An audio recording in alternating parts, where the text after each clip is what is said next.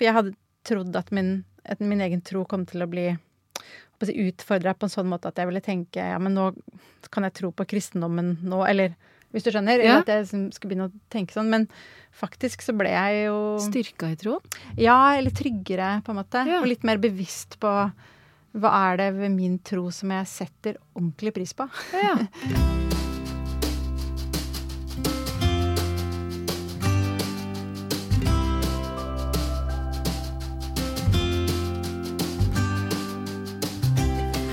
Hei og hjertelig velkommen. Dette Søndagsskole for voksne, en podcast der du skal få svar på de spørsmålene du ville ha stilt en prest om du møtte en på en fest.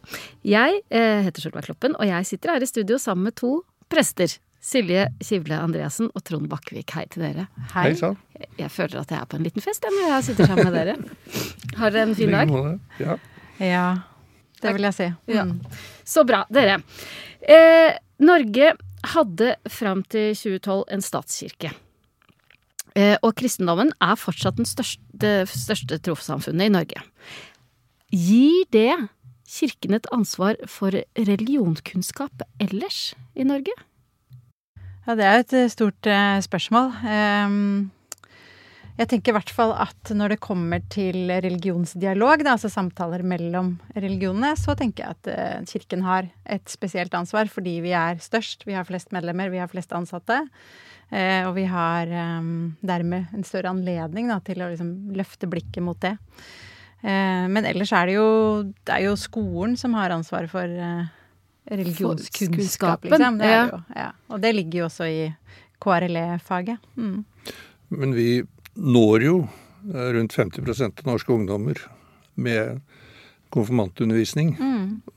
Så vi har et stort ansvar der.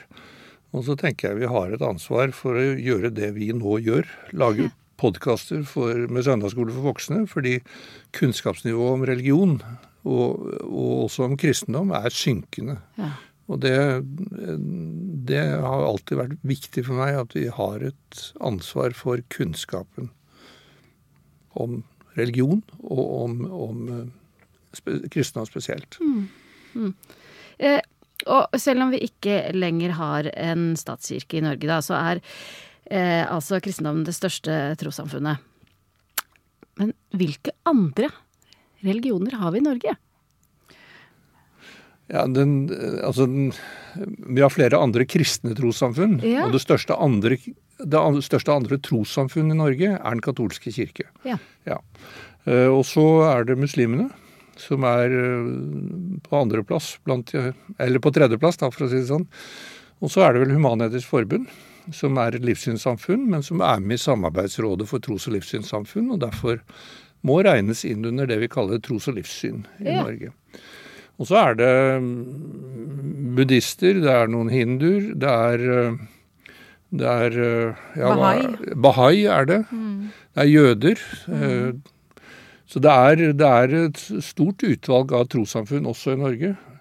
Men vi har vært så heldige at vi har egentlig et veldig godt forhold mellom alle tros- og livssynssamfunn i Norge.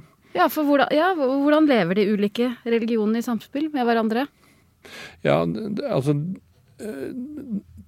frem til 1969 så var jo den norske kirke dominerende også i religionsundervisning. Da var jo skolens kristendomsundervisning var dåpsundervisning. Så ble det endret, og det skulle være sånn at det var kunnskapstilegnelse, også med mer om andre tros- og livssynssamfunn. I løpet av 90-tallet så ble dette enda mer forandret, og så har det jo gått noen sånne diskusjoner. Skal vi kalle det KRL, kristendom, religion og livssyn? Skal vi kalle det religion og livssyn, eller skal vi kalle det kristendom, religion, livssyn og etikk? Hva tenker du? Jeg tenker at alle 3 løsningene helt greie for meg. Og så det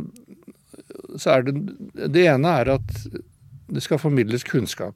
Og det skal formidles kunnskap sånn at den kunnskapen som formidles, den sånn at det trossamfunnet eller livssynssamfunnet det gjelder, de skal kunne kjenne seg igjen i den kunnskapen som blir formidlet. Og så det ikke til å komme fra at kristendommen den største i Norge, og den har hatt mest langvarig innflytelse på norsk historie. Og derfor er det også rimelig at det får litt større plass i undervisningen. Og så kan man diskutere, skal det være i historieundervisningen, eller skal det være i religion- og livssynsundervisningen. Det synes jeg, den diskusjonen kan vi godt ha, men det handler om å kunne forstå norsk historie. Ja. Og når vi snakker om kristne trossamfunn, så er det jo også en god del frikirker. Vi kan bare nevne det også. Det er jo metodister og baptister og frikirken og pinsevenner og ganske mange mindre trossamfunn da. Pinsevennene er jo det største av disse. Ja. Og hvordan møter dere andre religioner? Ja, altså på Holmlia, der vi er prest, så er det jo utenfor og innenfor døra hele tiden. Så rett i nærheten av Holmlia kirke så ligger det faktisk 3 forskjellige moskéer. Ja. Innen liksom, noen 100 meters avstand. Og det er jo da moskéer som har litt ulik, tilhører litt forskjellig retning og har litt ulik profil. Og vi har hatt vi har sporadisk kontakt med noen av de, og så har vi hatt ganske mye kontakt med en moské som ligger i samme bydel som oss, men litt lenger unna. Ja. Ganske mye kontakt. Hva vil det si? Er det et samarbeid? Eller? Ja, det er et samarbeid som ikke det er ikke sånn at det er systematisk formalisert sånn at det foregår hele tiden, men innimellom så er det noen av oss som tar initiativ. Så sist gang så var det jeg som gjorde det, og da hadde vi imamen i denne moskeen, som heter Tawhid moské. Han og jeg tok kontakt med et buddhistisk tempel som også ligger i vår bydel, men som ligger enda litt lenger unna oss da. Og så møttes vi og samtalte om å invitere ungdommer fra Holmlia skole til å besøke de 3 hellige rommene da, som vi kalte det. Så vi kalte det for en hellig romtur. Ja. Så fint. Ja, det er kjempefint. Og grunnen... Jeg blir nesten rørt, ja. Nei, men det er hyggelig, selvfølgelig. Ja, men det er veldig fint, og jeg tenker jo det er jo kjempeviktig for et område som jeg er prest i, at vi hjelper gir ungdommene våre anledning til å lære mer og besøke hverandre, blir det jo faktisk, ikke sant? For disse ungdommene hører jo til, ikke sant, i en moské eller en kirke, og det finnes også noen buddhister blant de. Og det å da besøke hverandre blir det på en måte å lære litt mer om de andre sin tro, og ikke minst erfare at det å komme hjem til noen, altså, eller komme inn i de andre sitt hellige rom, det er ikke farlig. For det kan det jo være en del sånn fordommer mot, ikke sant? Naturlig nok. Ja. Og grunnen til at vi fikk til det her var jo at vi allerede hadde møttes på litt andre områder først. Og jeg og en annen prest i nærheten, vi gikk på et dialogkurs hos noe som heter Kirkelig dialogsenter, som nå finnes i ganske mange byer i Norge, som er en gruppe, sentere da, som jobber for religionsdialog, men som har da et kristent utgangspunkt, men som jobber veldig seriøst med å bygge dialog mellom ulike religioner. Ja. Så vi gikk på kurs der og fikk liksom veldig mye, altså både kunnskap om religionsdialog, og jobbet masse med våre egne fordommer, og ikke minst så var det sånn at min egen frykt, eller hva skal jeg si, sånn respekt kanskje også, litt sånn forsiktighet, den ble liksom dempet da. Så jeg våget plutselig litt mer. Ja, og hvilke fordommer måtte du jobbe med da? Nei, jeg tenker jo det å være kvinne og en religiøs leder, det tenker jeg jo ikke er helt uproblematisk i en sånn sammenheng da. Så jeg var for eksempel spent på hvordan imamen måtte forholde seg til meg som en religiøs leder. Så bare det å hva skal jeg si, utfordre seg selv også, for jeg utfordrer jo min tro når jeg går i dialog og går i samarbeid. Hvordan da? Nei, det er jo heftig på en måte å komme tett på å bli godt kjent med andre mennesker som er helt overbevist om en annen tro enn det min tro er. Og folk som man blir også glad i og får respekt for og sånne ting. Men akkurat den biten ble veldig positiv for min del, for da skjedde det noe litt overraskende, for jeg hadde trodd at min egen tro kom til å bli utfordret på en sånn måte at jeg ville tenke, ja, men nå kan jeg tro på kristendommen nå, eller Hvis du skjønner, eller at jeg skulle begynne å tenke sånn, men faktisk så ble jeg jo... Styrka I troen? Ja, eller tryggere på en måte, og litt mer bevisst på hva det ved min tro som jeg setter ordentlig pris på. Ja. Og ikke sånn at jeg liksom ser ned på de andres tro, men at det ble tydelig for meg da, hva som viktig for meg. Ja, hva det? Det kan du si. Altså, som jeg har sagt før I denne podcasten, Jesus jo ekstremt viktig for meg. Og Jesus jo veldig, veldig sentral I kristendommen.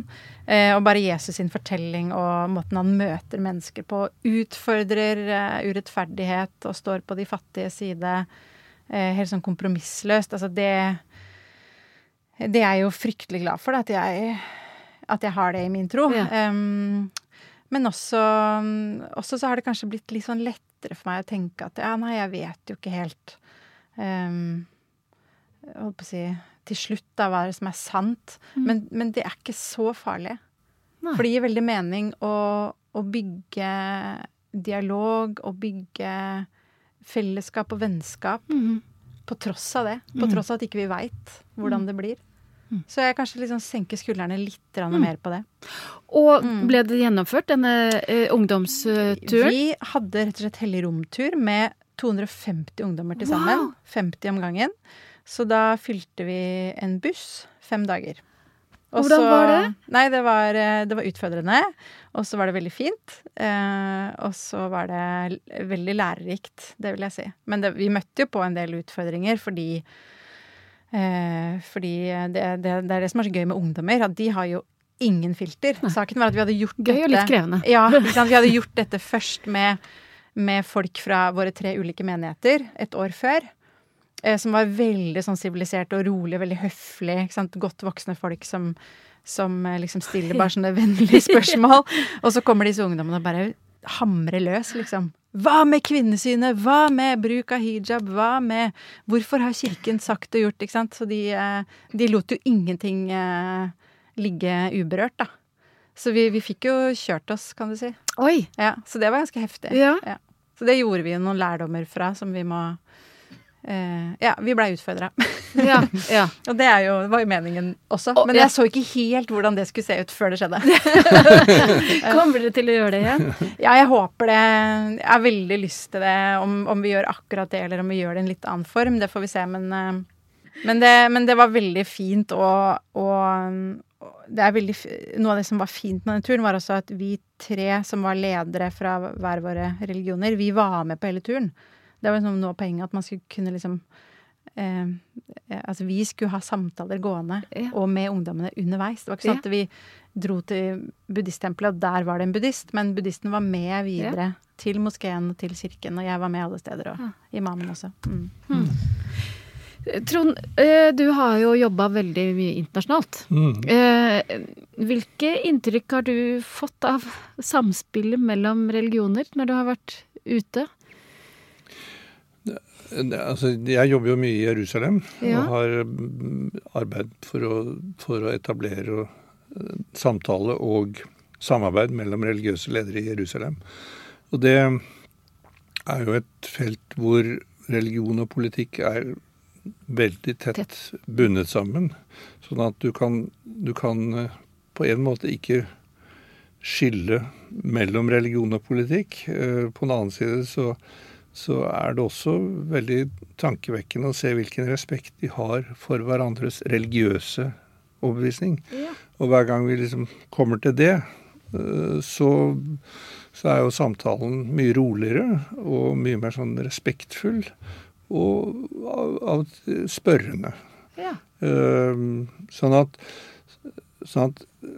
på global basis, hvis jeg skal liksom gå opp på det, så det jo for tiden veldig mye dialoginitiativ som har både internasjonale perspektiver, men også av veldig sånn solid lokal basis. Og så det ekstremiteter. Og de finnes I alle religioner. Altså, du kan bare ta buddhisme, hinduisme, kristendom, jødedom, islam, så finner du ekstremister alle stedene. Og så finner du samtidig disse som ønsker dialogen og samarbeidet. Og noe av det da dialog om trosspørsmål. Ja. Like mye er det en dialog om hvordan kan vi samarbeide for å bidra til å skape gode samfunn. Og gode internasjonale relasjoner. Og den dialogen er jo mye mer komplisert, også fordi at religion er jo veldig ofte blandet opp med, altså ikke bare politikk, men for eksempel ganske solide doser med nasjonalisme. Altså jeg er norsk, og jeg er kristen, kjenner du igjen fra norsk debatt. Jeg er jøde, og jeg er israeler. Så vet vi at det er muslimske og kristne israelere også. Og, ikke sant? Og dette gjør jo at det blir krevende. Og så må du se, finnes det da religiøse ledere som kan på en måte heve seg litt over sin egen religion og sin egen nasjonalitet, og se hvor leter vi etter fellestrekkene. Og de finnes jo. Er det nøkkelen til en god dialog, rett og slett? Ja, det er nøkkelen til en god dialog. Og det er altså til å kunne liksom si at det er mer som forener enn det som skiller. Og vi må lete etter det. Og så er det jo sånne, altså når vi har disse dialogene, så innledes det jo alltid med bønn. Og jeg sitter med da jøder og muslimer, og så er det sånn at vi lar det gå på omgang, ikke sant? Først en jøde, altså en gang er det en jøde, en annen gang er det en muslim, og en tredje gang er det en kristen. Og så hører du jo hva de tar med i bønnen. Det er jo litt forskjellig. Sånn, for eksempel så merker jeg at de kristne, de ber ikke i Jesu navn, de ber i Guds navn. For å kunne være inkluderende. Jøder og muslimer legger for eksempel i møte med oss kristne ofte veldig stor vekt på nåde. Så raust. Og så sitter jeg og lurer på når en jøde ber eller når en muslim ber, så sitter jeg og tenker, ber jeg nå? Eller sitter jeg og hører på? Så har jeg i grunnen funnet ut at jeg lever aller best med bare å si at jeg vet ikke helt. Og det lever du ganske godt med? Ja da. Nei, det er, jeg synes det er spennende, og det er også spennende fordi jeg begynte jo på misjonsskolen i sin tid, i 1968. Skulle bli misjonær. Og på den tiden så var ofte et sånt tema i internasjonalt kirkeliv, det var misjon eller dialog. Og da måtte man liksom velge enten misjon eller dialog. Og så er det jo mer og mer tydelig at for det første, hvis du ønsker å fortelle om din egen tro, så må du være lyttende på de andres tro. Altså dialogen er helt nødvendig for å fortelle om din egen tro. Og for det andre så er også dialogen nødvendig, for kanskje har andre religioner sett noe som jeg fra mitt ståsted i min religion kanskje ikke har sett. Kanskje har de noe viktig å formidle til meg. Og det oppdager jeg jo i disse samtalene.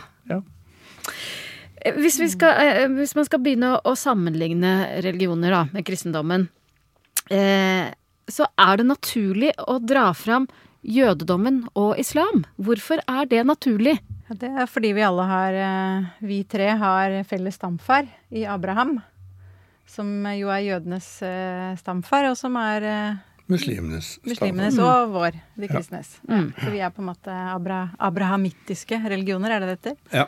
Abrahamittiske religioner? Vi er Abrahams barn, som Svein Tindberg sier. Abrahams barn. Og så kristendommen og jødedommen knytter jo sin historie til Abrahams ene sønn, som var Isak, født av Sara, mens muslimene knytter sin historie til Ishmael, som var født av Hagar, og både Sara og Hagar var jo gift med Abraham. Men, ikke sant da? Vi har det gamle testamentet til felles med jødedommen.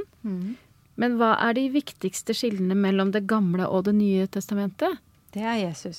Det er Jesus, sier du med et stort smil. Igjen er han svaret. Ja da, nei, men det er jo, Nytestamentet er jo fortellingen om de 4 evangeliene, som er fortellingen om Jesus, og så er det jo fortellingen om den første kirken, apostlenes gjerninger, og så er det jo en del brev som ble utvekslet mellom de første kristne. Så det handler jo om Jesus. Ja. Vi har tidligere snakket mye om treenigheten, og hvorfor den er viktig i kristendommen. Men er den også unik hos oss? Ja. Ja. Det er ikke noen andre religioner som har et lignende bilde, eller? Nei. Nei. Nei, rett og slett ikke. Nei. Så derfor har jo kristendommen både fra enkelte jøder og enkelte muslimer vært anklaget for å ha flerguderi. Ja. For alle våre 3 religioner er jo monoteistiske, altså én gud, ikke sant? Og derfor så, og det er jo, det snakket vi kanskje om tidligere, og det er interessant det der med at da har vi rigget det til. Neida, men litt sånn enkelt og litt stygt sagt så kan man jo si det, at vi har rigget det til at det er en gud. Vi har ikke rigget det til, vi tror det er det. Vi tror det er det. Men vi blir beskyldt for det, ikke sant? Ja. At Den hellige ånd og Jesus og Gud er en Gud. Det er bare en Gud. Det er bare en Gud. Ja. Men hvorfor avbilder vi Jesus når de ikke avbilder alle? Nei, og vi har jo ikke noe imot om folk skulle finne på å lage bilde av Gud heller. Altså, vi har ikke noe skremt av det, for å si det sånn. Nei, det er, altså, islam har fulgt det jødiske billedforbudet, som gikk ut, som var det andre bud, som vi i den vestlige kirke har slått sammen til det første altså det første og det andre bud er slått sammen i den vestlige kirke. Og der var billedforbudet det at du skal ikke lage avbildninger av Gud eller av noe som kan bli til Gud. Altså gullkalven var jo for eksempel en sånn avbildning som da ble en Gud, ikke sant? De danset rundt gullkalven. Ja. Og det billedforbudet har jødedom og islam holdt veldig strengt på. Ja. Og det gir mening. Det er av de tingene liksom, det går an å lære av disse, at det å lage et bilde av Gud kan føre til at du tilber noe du har laget, i stedet for noe du ikke kan lage. Og så har vi funnet en annen vei inn i det, og sagt at dette er en fortelling om, og det er et menneskes forsøk på å forstå noe av guddommen. Og det har vi ikke noe imot. Nei. Vi har jo også ulike religionsbygg, som vi har vært inne på. Er det store forskjeller mellom en kirke og en moské, en synagoge eller et tempel? Det er jo noen forskjeller, men det har jo også noen likheter, det må jeg si. Altså i moskeen så er det jo veldig viktig dette at de har et rom med en gang man kommer inn hvor man kan vaske seg. For de har jo en sånn en tradisjon eller en praksis på det. Det har vi jo ikke i kirken på samme måte. De fleste kirker har jo et toalett. Nå står det en antibac. Ja, nå gjør det det. Ja. Og vi har jo en døpefont, men så det er jo en viktig forskjell, da. Ja. Ellers så har vi jo, ikke sant, i moskeen så har de jo ikke et alter, sånn som det er i en kirke, men de har jo gjerne en sånn stol som jeg har sett at imamen sitter på når han forteller, eller leser skriftene og utlegger. Og så har de har jo teppe på gulvet og ikke, altså da vi var på hellig romtur så var det faktisk stoler inni moskeens hellige rom da. Ja. Fordi at vi skulle sitte der. Ja. Men vanligvis så er det jo ikke noe sted å sitte, fordi man skal bøye seg når man ber, ikke sant? Og det samme, jeg synes kanskje nå, i forhold til hele romturen, så var det jo det buddhistiske tempelet og moskeen som kanskje lignet mest inni. Og det handler om at ikke stoler, men teppe, fordi man sitter på gulvet og ber, da. Så er jo bønnen foregår jo mot Mekka i moskeen, så retningsbestemmelsen er veldig viktig. Ja. Så hvis de har bygg som ikke er retningsbestemt sånn, så får du en pil i taket eller noe som markerer retningen til Mekka. Ellers er jo, vievann finnes jo i katolske kirker. Og på en måte er det en del av liksom dette med å vaske seg. Ja. Og i jødedommen så det jo også ganske strenge regler på vasking og hellig bad, altså sånne. Så det er en god del som finnes i forskjellige varianter, og hvor du finner sporene av det. Og de første moskéene ble jo bygget 500-600 år etter kristendommen, og da hadde jo allerede kirkebyggingen begynt. Ja. Sånn at de lærte jo også noe av kirkebyggene på hvordan de laget moskéene. Ja, hva da? Nei, altså store rom, kupler var det en del av. Minareten jo på en måte en kirketårn. Ja. Sånn at det sånne forbindelser. Synagogene, tempelet falt jo i år 70 i Jerusalem, og der var det var jo tredelt. Med det rommet som var for alle, det som var for prestene, og det som var det aller helligste, hvor ypperstepresten bare kunne gå inn en gang i året. Ja. Etter en omfattende renselsesprosess. Ja. Og han hadde til og med et tau rundt magen, sånn at de kunne dra han ut igjen hvis han skulle dø mens han var der inne. Er det sant? Ja. Fordi ingen skulle gå inn der. Oi! Altså fordi det var det aller helligste, med Guds nærvær. Ja. Så, mens nå, etter at tempelet falt, så har de jo synagogene, og på en måte så ligner de litt på kirker. De har benker, altså de har et parti som ikke det alteret, men hvor de oppbevarer Torah-rullene, altså skriftrullene. Så det litt forskjellig hva slags synagoge det Hvis det en ortodoks synagoge, så sitter jo kvinner på galleriet, sånn som de gjør her i Oslo. Og hvis det mer av de reformpregede synagogene, som du har mye av i USA, så det jo felles rom. Prekestol har de ikke på akkurat samme måte, men de har en form for lesepult som de også preker fra. Hvilke følelser vekker det i dere å gå inn i andres hellige rom? Ærbødighet. Ja, ærbødighet og nysgjerrighet, må jeg si. I den moskeen som vi var i, som ser veldig ut som en moské, der det faktisk ikke så veldig mye å se inne i bygget. Det ganske sånn nakent. Ja. Så da vil jeg si at buddhisttempelet var egentlig mer spennende sånn sett, da. For der står det en veldig, veldig stor gullbelagt buddha-figur. Og som det røkelse. Ja, altså, midt i rommet? Nei, så inntil den ene veggen, da. Ja. I hvert fall gjorde den det når vi var der. Og så det røkelse, og så det noen sånne blomster som... Ja, nå skal ikke jeg begynne å utlegge buddhisme, for det kan jeg veldig litt om. Men det var i hvert fall... Ja, det veldig frodig. Ja, men det var i hvert fall veldig, veldig sånn... Hva skal jeg si... Ja, spennende, og lukten og alt, liksom. Det var sånn mer sanselig, da, kan man si. I forrige episode snakket vi om døden, og da kom vi inn på at gravplasser ofte har en del der for eksempel muslimer kan bli gravlagt. Det store forskjeller mellom troen på livet etter døden, som vi vet om? Ja, og jeg er igjen ikke noe ekspert, da, men sånn som jeg skjønte på buddhismen, så tror de jo på reinkarnasjon. Og så har de jo en tro på nirvana, hvor man på en måte kommer ut av tiden, kan man si det sånn. Ja. Men det var interessant for han buddhisten som lærte oss litt om buddhisme. Han sa at de fleste tror at liksom nirvana målet, men i den retningen som han var i hvert fall, så sa han at ikke nødvendigvis det. Så det på en måte mer sammensatt enn det jeg visste om, i hvert fall. Ja. Og så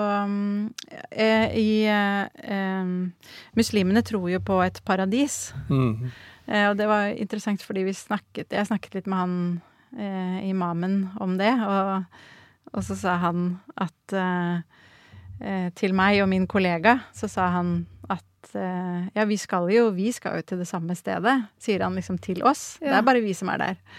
Vi skal jo til paradis, alle vi. Og så ble hun og jeg stående, og så kjente jeg at her og nå kan jeg ikke si det samme tilbake. Og det kjente jeg på som en sorg, liksom.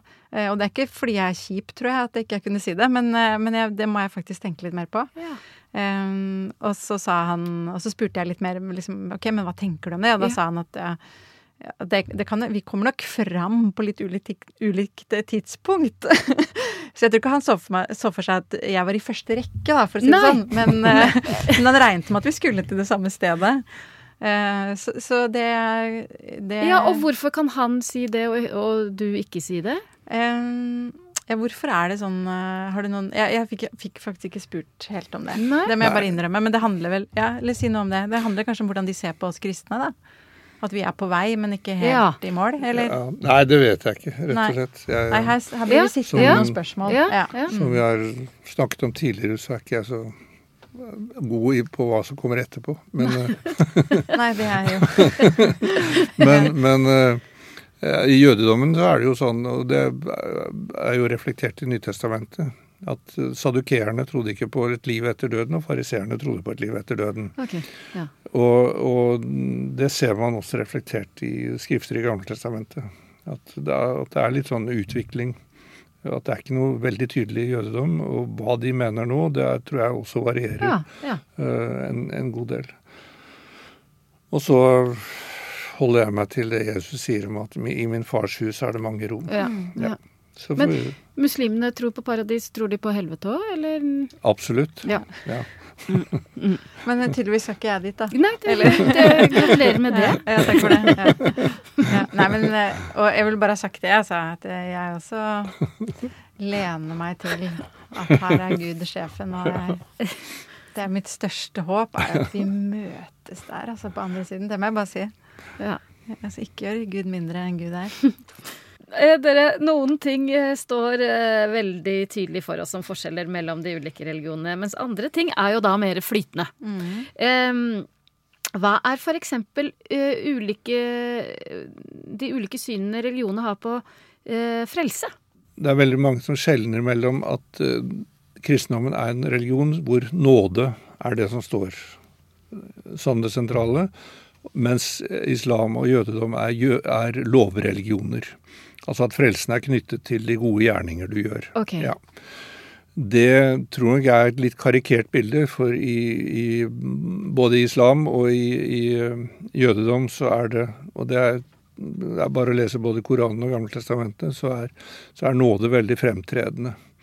Sånn at, og samtidig så det, hvis du leser Jesu forkynnelse, så jo det veldig mye også knyttet til gjerninger. Så møtepunktene mye større enn det ofte karikeres til. Og det man trenger jo ikke noe annet enn å være oppvokst i Norge for noen år siden for å vite at gjerningen og hva du kunne gjøre og ikke kunne gjøre, det var ganske viktig. Så på en måte så jeg blitt mindre og mindre opptatt av hva de andre, eller å gjengi hva de andre mener. Ja. Jeg mer opptatt av å høre på hva de sier, og si noe om hva jeg selv tenker. Ja. Dialog. Og så lærer jeg noe om gjerningene av de andre, og jeg lærer også noe om forståelsen av nåde av de andre. Og det den dialogen som jeg tenker viktig, og for meg har ikke det brakt meg noe i tvil om min egen tro, men jeg synes heller det beriket. Så lærer vi noe om praksis. Ja. Som for eksempel i bønn og det å feire. Ja. Og så lærer vi noe om hvordan religion brukes som sosial kontroll. Det veldig lett å se hos andre. Ja. Og ikke hos oss selv. Men det altså, den har jo vært ganske sterk også i norsk sammenheng, og kanskje den sosiale kontrollen mindre knyttet til religion hos oss nå, men at det sosial kontroll knyttet til kanskje andre ting. Det det også hos oss. Vi har jo da flere religioner hvor man ber, ikke sant? Til Gud. Ber man da egentlig til samme Gud? Det det bare Gud som vet. Ja, det det bare Gud som vet. Hvis ikke Trond... Nei, jeg vet ikke. Og Trond Bakkevik. Absolutt ikke, men jeg bare tenker, jeg har den holdningen at hvis vi tror at det bare en Gud, ja, ikke sant? Det stopper vi der. Så det jo ikke noen andre guder å be til. Nei. Ganske enkelt. Så, ja. Så selv om vi har ulike religioner. Ja, altså for meg er det et åpent spørsmål. Ja. Det må jeg si. Ja. Men vi må bare fastholde at det er ikke noen andre guder å be til. Nei, jeg tenker at det...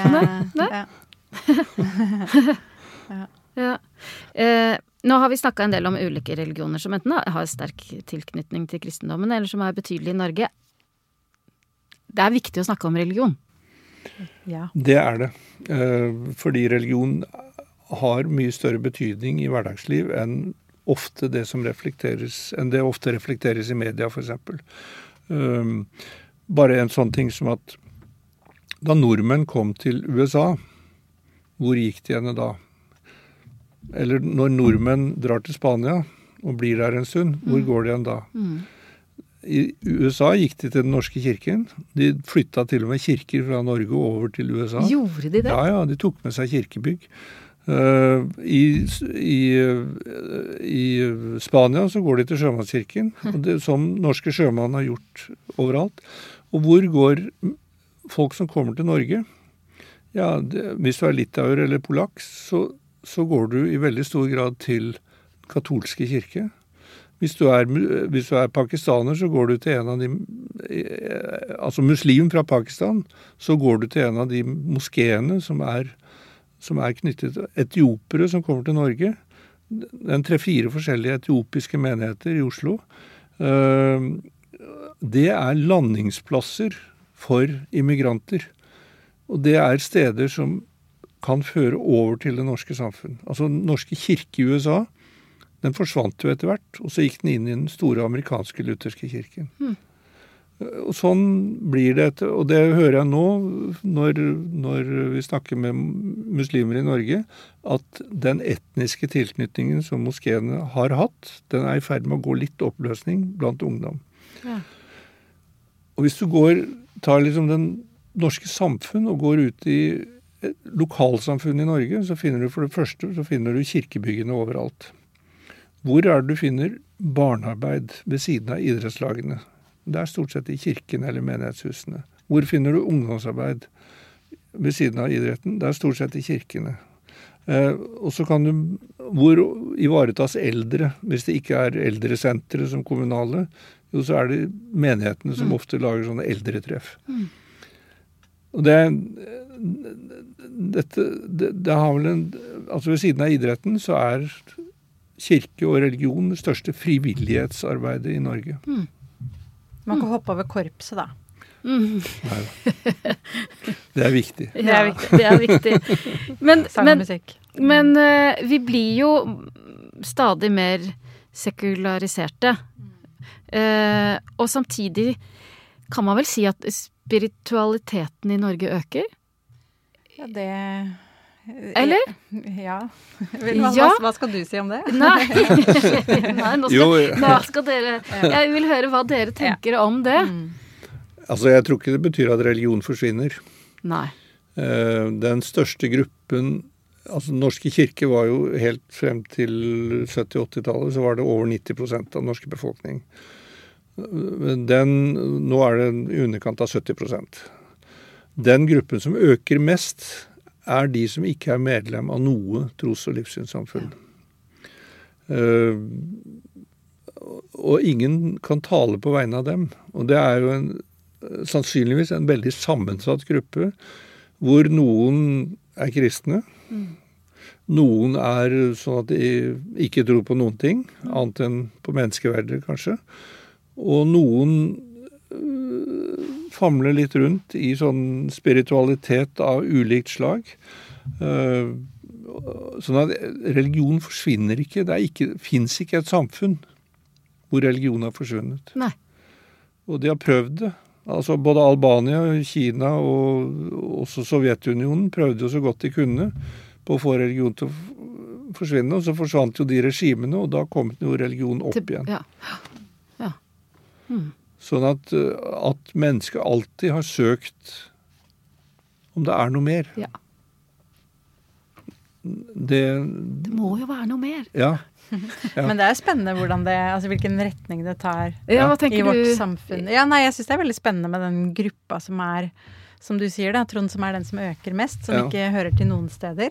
Hvorfor hvorfor øker den gruppa? Ja, det må jo være fordi at man ikke kanskje interessert i den tradisjonen på samme måte som tidligere generasjoner, at man vil gjøre egne valg.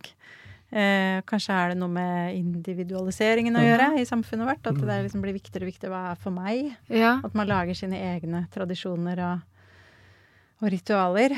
Men det blir spennende å se hvor den gruppa ender opp etter hvert, da. Om det bare blir om det blir noe ut av det, eller om det hva kan det bli ut av den gruppa? Jeg vet ikke. Jeg synes det spennende. Men jeg tror jo at den der pendelen, den tror jeg svinger. Det der med hvor mye man har behov for tilhørighet og fellesskap i forhold til sin åndelighet, og hvor mye man ønsker å...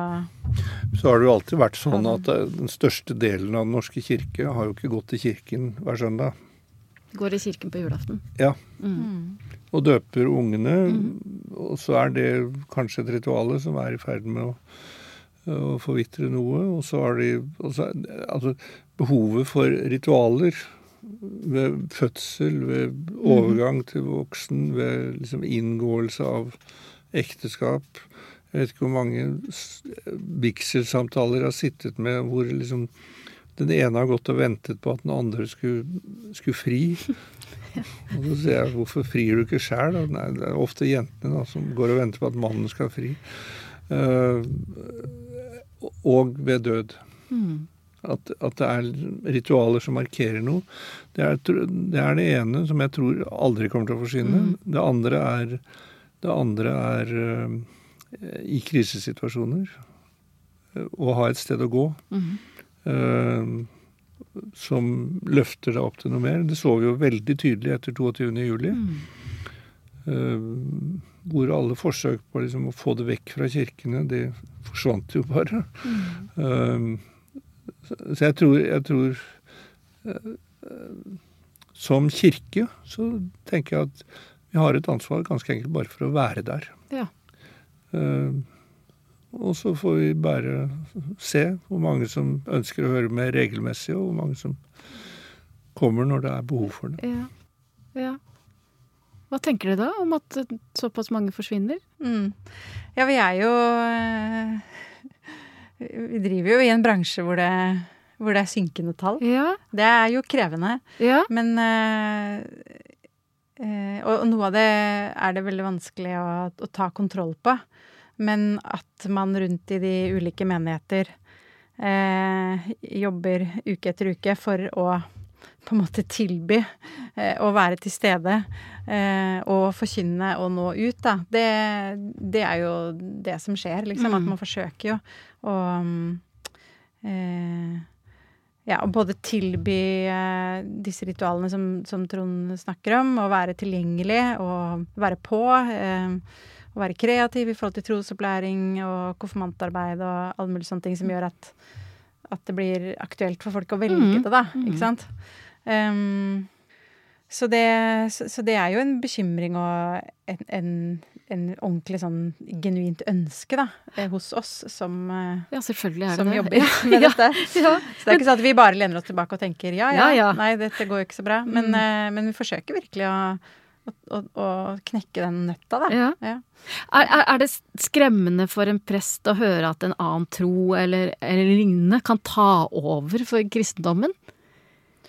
Ja, men det tror jeg jo ikke skjer i vår levetid. Nei, ikke tar over, men at det kan ta mer plass og sånn. Jeg vet, det ikke skremmende, men jeg jo litt opptatt av å for eksempel når vi har dåp, da, så jeg jo litt opptatt av å myndiggjøre dåpsforeldrene og si at herre, dere har en unik sjanse. Ikke sant? Ønsker du nå, ikke sant, at lille Per, som dere døper i dag, at det skal vekke noe gjenklang hos han, når vi kommer på ungdomsskolen og sier sånn, nå det tid for konfirmasjon, så må dere faktisk gjøre et par ting før han blir 15. Altså, hvis dere ønsker at Per skal ha tilhørighet til kirka, eller skal få sjansen til å få tilhørighet, så går ikke det av seg selv. Det gjorde det for 80 år siden, men det gjør det ikke nå. Så, så det jo på en måte kanskje det viktigste grepet vi gjør på en måte. Men ikke som en sånn her, du må, men liksom mer en sånn, du har faktisk en utrolig bra mulighet. Ja. Altså jeg er kanskje mest opptatt av at folk skal finne mening i sitt liv, altså og at det hører sammen med et fellesskap. Sånn at jeg ser på den individualismen som gjør at du tror at du kan finne på alt selv, og at du selv starter på null. Det er bare tull. Altså du hører hjemme i en sammenheng, du kommer fra en sammenheng, og da er det en kunnskapssvinne om den sammenhengen, synes jeg er noe av det mest alvorlige. Og hvis du har det kunnskapen om den sammenhengen du hører hjemme i, så har du også en forståelse av verdien av at noen ivaretar den kunnskapen. Og så er nok jeg også ganske sånn rolig for at det alltid har vært sånn at det er egentlig et mindretall som har gått fast, men de andre har visst at de hører til, og å dyrke den opplevelsen at de hører til, det er viktig. Vi skal bygge gode fellesskap som kirke, men vi skal også bidra til å bygge gode lokale fellesskap. Sånn at vi skal være med å gjøre Holmlia eller Blindern hvor jeg bor, og Norge til gode samfunn å vokse opp i. Og det er også en del av vårt oppdrag. Og hvis det ikke synes at vi gjør det, så har vi oss selv å takke. Ja, og det handler jo om det der, nettopp det som vi har gjort, det der å gå på besøk til hverandre og jobbe for forståelse, kunnskap og toleranse. Fordi de andre religionene har kommet til Norge for å bli. Det tror jeg vi må, altså sånn er det jo. Og da tenker jeg, da må vi ta det på alvor, og så må vi bidra til å bygge den toleransen, da. Ikke være med å bygge murer, men bygge respekt og toleranse. Vi hadde en veldig fin erfaring med det på Holmlia i fjor, da det var en skyteepisode i en moské i Bærum. Så det var jo på en lørdag kveld eller ettermiddag. Og da var det vel Id-feiring dagen etter, så vi rakk ikke å snu oss rundt til det. Men påfølgende fredag, når det var fredagsbønn, så stilte vi opp en ganske stor gjeng både fra kirken, men også fra nærmiljøet på Holmlia. Så stilte vi opp utenfor moskeen med skilt hvor det sto «Trygg i bønn». Ja. Og da sto vi bare på sånn lang rekke, og vi sa egentlig ikke, vi bare liksom nikket og sa «God fredagsbønn». Og det som var veldig gøy var at det var ganske mange av de eldre, både i menigheten og i lokalsamfunnet, som møtte opp. Og når da de som skulle be kom, så jeg at noen av de liksom stoppet litt, fordi jeg tror kanskje de tenkte, hva skjer nå? Ikke sant? De hadde jo friskt i minne hva som hadde skjedd sist helg, og liksom, hva er dette for noe? Skal noen kjefte på oss? Hva skjer? Men så etter hvert så sa vi, når de så smilende og vennlige ansikter og trygge bønn, så tror jeg de skjønte det, og så var de flest litt forfjamsa, så gikk de inn til fredagsbønnen. Og den var jo overraskende fort over. Det tok ikke bare noen 10 minutter eller noe. Og så hadde nok de snakket sammen der inne, og så kom de ut, og så bare var de helt sånn, takk. Ja. Takk for, det var sånn spontane taler da, fra flere som hadde vært i bønn. Og han ene sa at det som er sterkest for meg nå, det er å se alle dere som er eldre som står her. Og så, det morsomme er jo at disse eldre bor jo gjerne ikke sant, i blokkene og sånn, så de er jo naboer. Så det var jo også sånn spontane klemming, liksom, mellom da de som hadde vært og bedt og mange av de eldre. Og en fyr kastet seg i bilen og dro og kjøpte is, som han delte ut til alle. Og så var de sånn, dere må jo komme inn og drikke te, og det var liksom full sånn...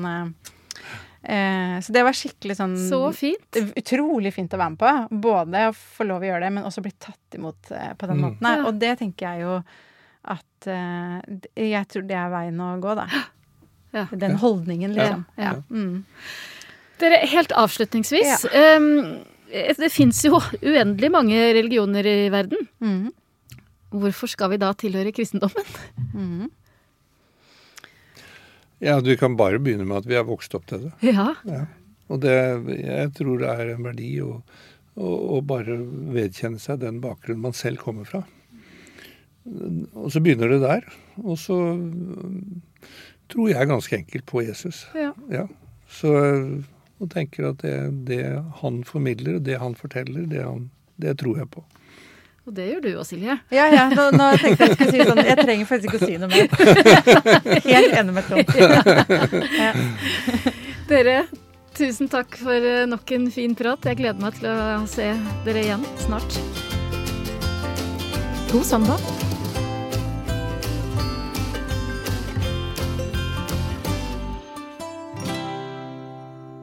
Produsert av Klinge.